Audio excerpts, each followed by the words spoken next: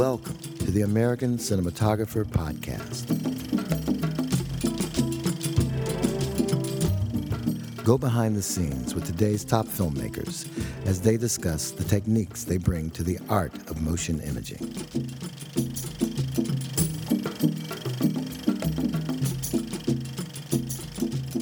This podcast is sponsored by Deluxe's eFilm. eFilm has proudly supported filmmakers by providing unique artistry, innovative technology, and a full complement of post-production services for nearly 3 decades.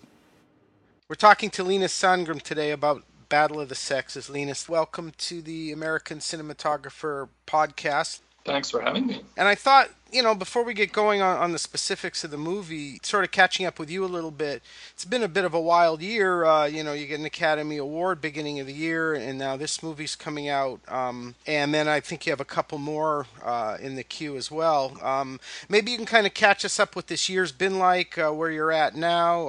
I know you're going to be teaming with Damien again at some point for the Neil Armstrong picture. So right now, actually, I am in prep for the Armstrong film called The First Man with Damien Chazelle. And we're going to start shooting basically in November for a couple of months. So I'm down in Atlanta prepping. And didn't you work on a film with Lasse Hallström as well? Oh, yeah. So before that, I did the film we shot in London, in Pinewood, called The Nutcracker. And which is in post-production at the moment, and that will come out next year. So has it been, I don't know where you were at in making Battle of the Sexes at the time you won the Academy Award, beginning of the year, but is it kind of a difficult transition period to be pulled out of one to celebrate the accomplishments of another and then jump back in? Has it been a crazier than typical for you? Well, it was kind of crazy when we were shooting The Nutcracker, which was last year, through the fall, to be involved in the craziness going on with all the interviews and stuff for La La Land, But that's part of it. That's how it is, right? For Battle of the Sexes, I thought it would be informative for you to just take us back to the start of the project. If you recall, everyone will know, probably based on a real life event, about the famous tennis match between Billie Jean King and Bobby Riggs back in the 1970s. I don't know if you've done a lot of true stories. I guess David O. Russell's Joy was based on a real person. But this was an event and the characters that many in the viewing audience are very familiar with. So I thought, to start, give us the initial challenge, the mission statement that the co-directors Jonathan Dayton and Valerie Faris laid out for you in terms of how you were going to tell this real story. Well, Valerie and Jonathan were very keen on making the film to feel very authentic for the time, both in the sort of authenticity for how the match actually was played and how things looked at the time. And they very much wanted us to try to look at the making of the film as if we were filmmakers from the 70s, making a contemporary drama about a current event. So it's not as much, like looking back at with nostalgia to the 70s. Rather, try to create a drama that's dramatic at the time, and our visual references came to become a lot about drama thrillers rather at that time for both the visual of the lighting and the colors. But I think to a large extent it was a lot about trying to think about the film as if we were filmmakers from the 70s, basically. So I believe that, if I understood right, you guys opted to shoot the picture on film, running Arri cams and Kodak stock 35 millimeter. Thought maybe you could explain why that decision was made. Did you test any digital formats, consider anything else? Or because you were trying to shoot as though you were making a movie then in the 70s, this was just kind of a no-brainer to begin with? Yeah, it was actually a no-brainer for all of us to shoot on film. We tested 16 millimeter and 35 millimeter because we were kind of intrigued by the idea of shooting on 16, because to me it's like, and also for Jonathan and Valerie, it was like 16 sort of today looks a little bit like old prints of the 70s. So in a way, 16 could actually kind of look like a 35mm print if it's not like a perfect print, maybe. So we tested both Super 16 anamorphic, actually like the Hawk 1.3 anamorphics. So I really love those lenses. And then we tested the 35mm spherical, Super 35, 235-1 with spherical primes, and then especially old spherical primes and zooms. And we realized with our whole idea about thinking like filmmakers from the 70s that we just had to go for working a lot with zooms. And in that way, we ended up shooting 35. And in order to get the look to look more like something we were looking for from the 70s, we felt that the version of the 35mm that we push processed gave us a much higher, color saturation and also higher contrast, and also added grain that was actually something we really liked for the feel of the 70s. And by doing so, we felt that we naturally got to the look of something we were aiming for the 70s, as opposed to, introduce things in post-production that would, be like a filter reminding us of the 70s. I really always appreciate to capture in camera what I can to create the look we're looking for. And that was really nice. We did that in combination with that we found all these vintage lenses like old Ingenieur zooms, including a very interesting 20-1 that was 25 to 500 millimeter, very unusual lens, and we used them with a warm flare in combination with the Kawa Cinema Promenade lenses primes when we needed primes. And you mentioned these different choices with the lensing. Obviously, it's a movie that's got different sections to it. There's obviously the action, the tennis, the sports when you're replicating the style, and in some cases the actual play of tennis matches from back in the day during when this story takes place. But then there's also the intimate stories of both characters, Bobby Riggs and Billie Jean King. What was sort of your lensing philosophy for when you're doing the intimate stuff, the romantic stuff, the personal stuff, as juxtaposed to the approach for making the tennis remind everyone of what we saw back in the 1970s? Well, we had a general, idea of trying to tell the story in sort of single takes with one camera, which is something I'm really fond of from also a lot in the 70s, especially like Storaro and Bertolucci did this. Where you block the scenes so that you sort of think that they've cut, in the scene, but it's blocked in like with the actors and with the camera in a way that you use zoom and dolly and move the image around and tell the story in one take. And we had that as sort of a general idea for a lot of the storytelling, also inspired by Altman's like Nashville and other films from that time.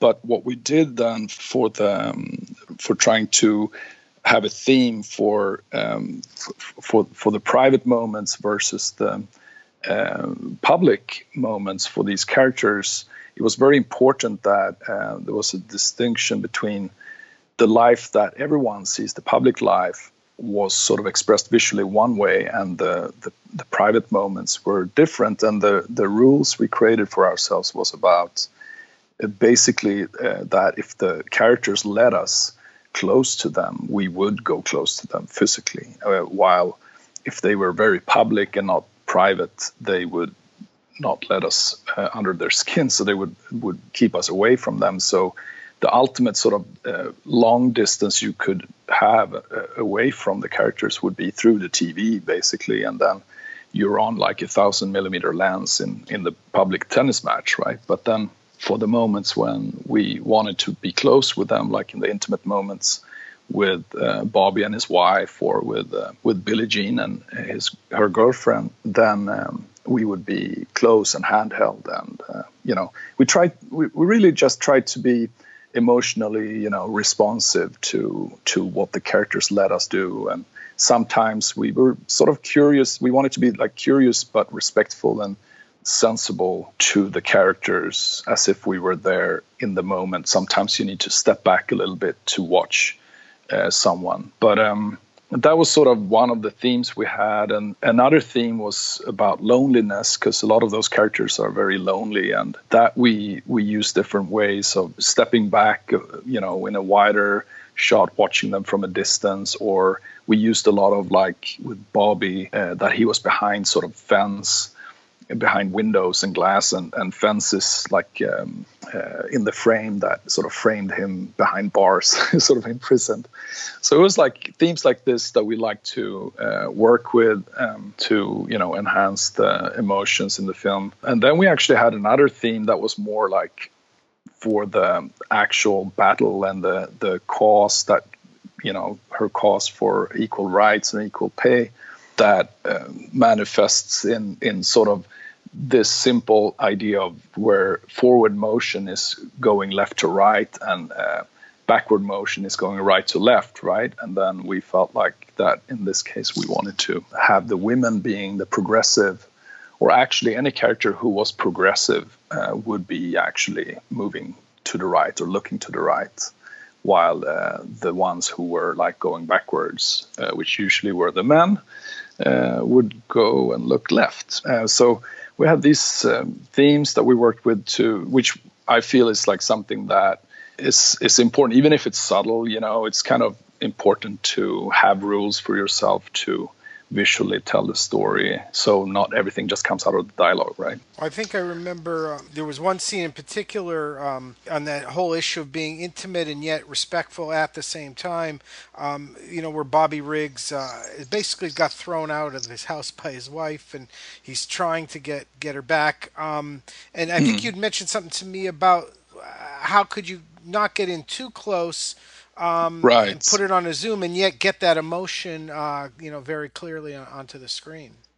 Well, exactly. It's like, so in that scene, we started out feeling that we wanted to be handheld in the scene and intimate and close, but it felt so powerful to be there, and you wanted to be respectful at the same time. So you couldn't like be in his face right in there, super close, but you wanted to be close. So then that was a perfect situation where we had like a short zoom, and I had a macro function on the zoom, and I could actually sit like about 5 feet away, kind of not in his face, but still see a close-up of him. And in the tension of the scene where he's realizing that he's not perhaps getting her back, right, we're zooming slowly in to see better into his eyes.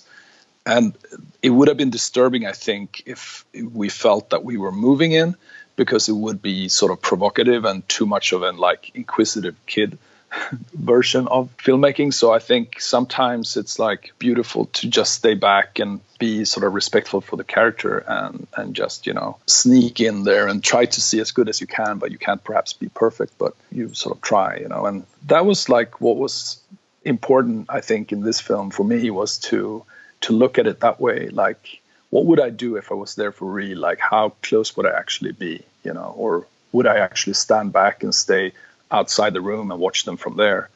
Sometimes, you want to leave people alone, and perhaps they're sad, or they're like needing some privacy, and then you have to step back. While in other scenes you're allowed in, and you could be very close and intimate. Along these same lines, what about maybe you could contextualize the role of lighting, your collaboration with your gaffer, Brad Hazen? I think I read something about trying to be practical as much as you can, and not go crazy with film light and all that kind of thing. Yeah, I mean, Brad and I have worked a lot together on commercials, and he also did La La Land with me, and coming from that film where we worked with sort of a theatrical lighting on in the real world, in this film we wanted to have a more sort of realistic lighting, and also use all realistic light sources that would be available. Like, we would use sodium vapors and mercury vapor lights and tungsten lights and so on, but we wouldn't really use any movie moonlights or things like this. But like the street lights at night were like practical street lights, and then we would decide to use them a little more like Gordon Willis, single source, few light sources, one key light in a good position and cameras in the shadow, but that source would perhaps be, a sodium vapor light, but it would be one, and then we would be in the shadow. So we try to, define and the character of the scenes with one key light or one source, and then we would be kind of minimalistic in the way we would think about lighting. So we wouldn't, use too much lights, and we would try carefully to not make it look like it's lit with film lights. And that was great. We used, all kinds of traditional lights and also LEDs and a mix of light sources. And of course, you had a great cast, led by Emma Stone and Steve Carell, who were playing two historic real-life characters, and you didn't really shy away from them, and particularly Emma as Billie Jean King, who happens to be a character whose whole life until a certain point in the story had been about tennis, and it takes this relationship she gets into to realize that she can be attractive and things. So there's scenes where she's getting her hair done and that kind of thing, and kind of changing her look and becoming aware of herself. Creatively, how did the lighting and the framing and all that kind of stuff, match the story point that the directors were trying to tell there about her awakening to the fact that she could be attractive and beautiful and all that kind of stuff? I think that was one of the moments when that first happens where we are sort of ultimately close to her. It's the point in the first scene when she meets Marilyn is to make it sensual, and emotional, and we wanted to observe it very close. And I think it felt like she let us as well, because she opens up right for her a new friend. So that was sort of easy to get in tight. But we actually used a specific lens for those moments, which was a Canon 25-120 zoom, which we used on that other shot too. But this lens was also had a different coating. It was like actually just not perfect coating. It had some flaws, like it was a little more milky. So that particular lens gave us a little more dreamy look, and we found that in the prep that this lens was actually perhaps useful for those moments, because I was thinking about other ways of exaggerate that feeling, but that was the lens we always used when we came in that close, when she gets her haircut and so on. Besides some footage on TV monitors and things, what was there any real life archival footage, in the tennis matches or anything else, or did you have to manufacture all of it? No, we used the commentator, is real footage, and then we comped in Rosie. Rosie Casals with Howard Cosell. Rosie Casals, exactly. So she was comped in, and there was other TV, like you said, other TV footage was real footage. But in the match, we actually shot everything. So in the tennis match, all the footage in the film is shot by us with the cast or with their, tennis doubles, the ones who were the professional tennis players that played for who were standing in for the actors. In the tennis matches, we shot all the footage, but it was matched to the real matches by the tennis choreographer and the cast and the tennis players. They were all matching the real points, from the matches, because they were so suspenseful. And Valerie and Jonathan, they really wanted us to, have the matches as authentic as possible. And so they basically learned the important points in the matches, and they just had to recreate them. And then we shot them with like classic angles for a tennis match. And the reason for that is that, when you watch a tennis match for real, the only way you possibly can understand what's going on is by watching it from basically one angle. Otherwise, you would be sort of confused of the actual game. it's very suspenseful when you see the point actually happen for real, and you see it's actually our Billie Jean King playing, and our Bobby Riggs are playing this match, and you see it's happening for real in one big wide shot, and then you cut in for the reactions after or between the points. And the trick there was to use tennis doubles, and we shot both tennis doubles and the cast. And Lola, the visual effects company, they were modifying the tennis doubles to match, with the face replacement, but also like muscle differences or length of legs and stuff. They did a lot of work on that, which was kind of incredible, I thought. Now, this was supposed to be the big match between Bobby Riggs and Billie Jean King, supposed to be the Houston Astrodome. It was the LA Sports Arena, I guess, prior to it being torn down. What were some of the complications, of shooting it generally, but also to mimic the location, and then to make sure that you were getting replicating the actual match the way it was covered on TV, and then on top of that, making sure you left out anything that would indicate that your two actors were not, in fact, Bobby Riggs and Billie Jean King. You had a lot of challenges there, a lot of things you had to overcome. Mm-hmm. Yeah, absolutely, and on time. Oh yeah, there's that. Yeah. No, but it was pretty straightforward. I mean, we had a lot of green screen around the set, and we didn't have like 100,000 extras. So we basically did the court and the bleachers that were surrounding the court. There was a copy of the real match and the colors and of how the layout looked and the set looked. It was very much like authentic. And then we had obviously a distance problem. We couldn't get away from the court as far as you could get away from the court in Astrodome, and we had shots where we wanted her to sit up in the bleachers looking down in the preparation of the match and stuff like that. But it worked out we shot her on the real bleachers in the sports arena, and we shot plates of the court as far away as we could.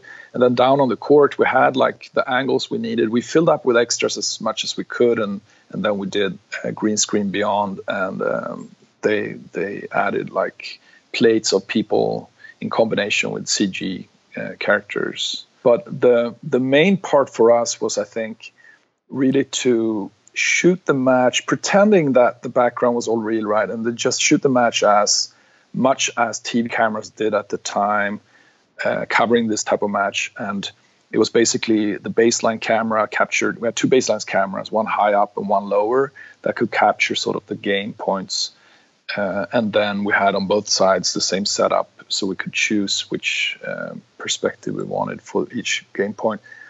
And then we had the cameras on the sides that captured sort of everything that went on throughout the match between the points.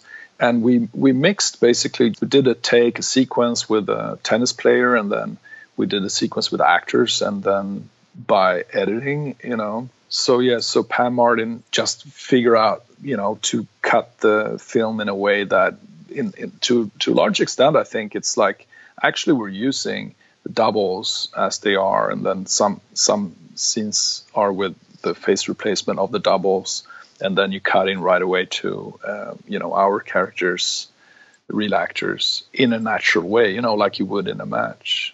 And a lot of the match, I mean, the points are the points in the match, which is important. But I think what's really important in this part of the movie is what's going on between the points with the characters, and that is obviously authentic and captured for real as well. So, with this being, stylized and tried to be shot, in that specific style and from that era, was there any need for the use of specialized equipment, cranes, remote heads, spider cams? I don't think you were flying drones around there, but any of that stuff. No, but that was one of our points. We were a little bit at first we thought that we had to dramatize the visuals of a tennis match, but a tennis match is exciting and thrilling as it is if it's a good match. You don't need to make camera shots like in an action movie where a car moves slowly, so you have to do special shots to make it look like it's much faster and cooler. And I think that would have been a mistake to, do crazy shots of the tennis ball flying over the net and stuff, and instead rely on the drama in the actual game in combination with having cameras that could capture great, vantage points of what was going on behind the scenes. And in this case, I think we just equipped ourselves with very long lenses, very long zooms. We could reach far, we could see things, and we put them in some additional angles from that you wouldn't normally cover in a tennis match, but it would still feel like a normal angle for a camera. But we very much wanted that match to feel like as authentic as possible in that sense, in the camera point of view. Also because we wanted the cameras to not be able to be just anywhere because of that rule we had about being distant. And in this case, you were not in their private world. You tried to, but they wouldn't let you, And then, another thing I totally had forgotten about, I'm old enough to have remembered that era a little bit. The master promotional skills of Bobby Riggs, there was a lot of fun stuff. He really went to town, hitting balls with dogs on a leash in a dress, a raincoat, in scuba gear, all of that kind of stuff. Was there any fun or complications filming all that? It almost comes across like a little snippet of Benny Hill a couple of times. It was a lot of fun. Oh, totally, yeah. No, he was a character, and you obviously wanted to create some sort of natural motion there and chaos. And I think a lot of that was also created with in the editing, but it was a matter of trying to make it look fun, and part of it was actually when he's out with the sheep in the court, we actually threw our 20:1 zoom, the 25 to 500 millimeter, on Ari Robbins Steadicam, and actually shot that on Steadicam. It was one of the few shots we shot on Steadicam, but just to make the situation even crazier, so we all actually laughed around. It was very funny. And then, but yeah, it was a lot about trying to react emotionally to the scenes, and in that case it was fun, so then we reacted with joy, while in sad moments we reacted more with more sensibility. And what was the philosophy or the aesthetic about the color palette? It's 1970s period piece, and you're obviously trying to be true to the era, but you're not trying to be over the top.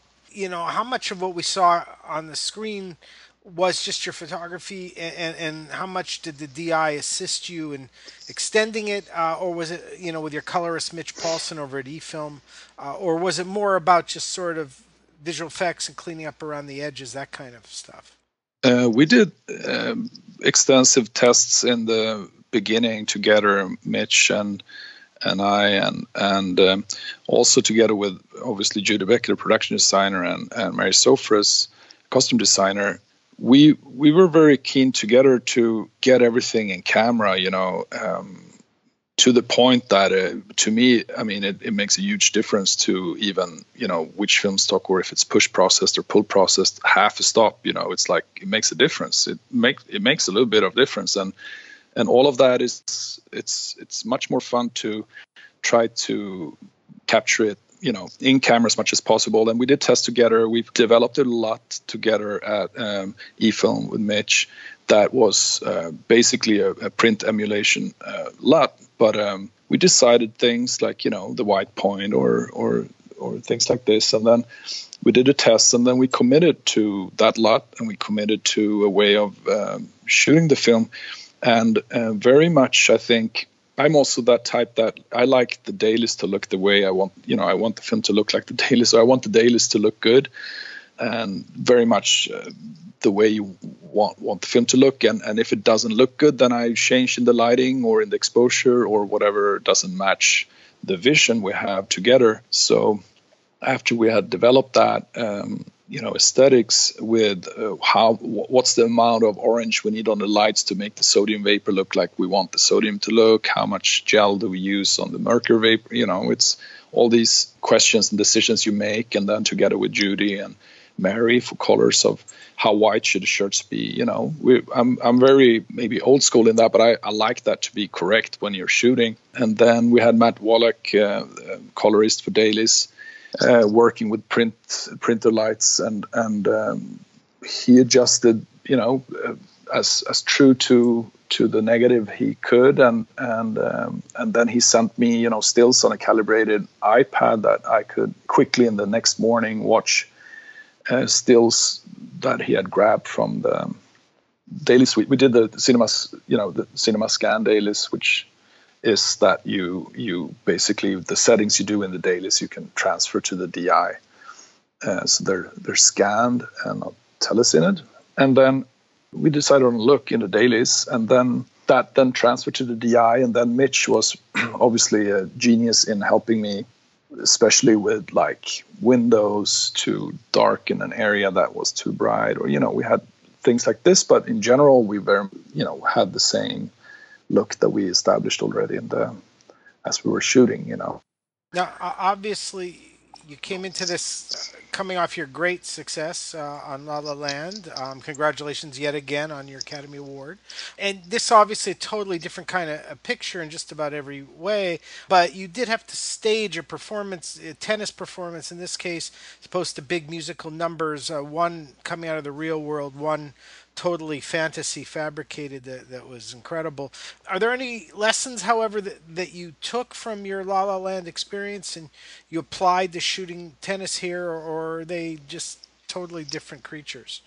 Well, I think they're totally different creatures. I think that you have to start over each time with the script in focus and see what the script needs. And obviously you learn things from everything we do, right? And I learned things from La La Land, like to never give up, for example. But I think it was different creatures because La La Land was very much about a camera that was a character and was kind of a whimsical character that wanted to be in the middle of everything and react to things with its own notion, But in this case, you're an observer and you have to be, a respectful observer to the characters. And it's actually a totally different type of point of view. And which is great. I love that to, take whatever feels best for each script and develop a method and a visual approach that tells the story the way the story wants to be told, or at least what you think the story wants to be told. And I think that's the key for every project, to be open-minded and not just like do things like you did something else that was successful or not, But I think that's the joy of like doing new projects. I think is to look for new challenges in each project. Now you're rolling into working with Damien Chazelle again on the Neil Armstrong picture, First Man. Is that similar, where there's lessons from each of them you'll bring,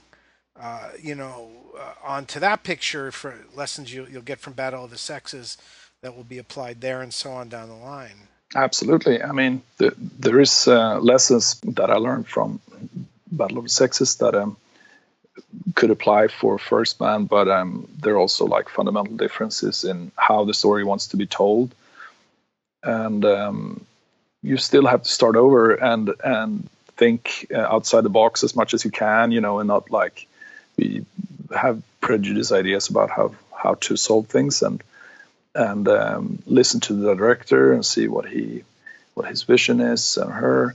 It's absolutely things you learn all the time. I think you don't want things to look exactly the same as well, but I mean that film takes place in the 60s, which is also a period film. So, Linus, I do want to thank you for taking the time to have this chat with us.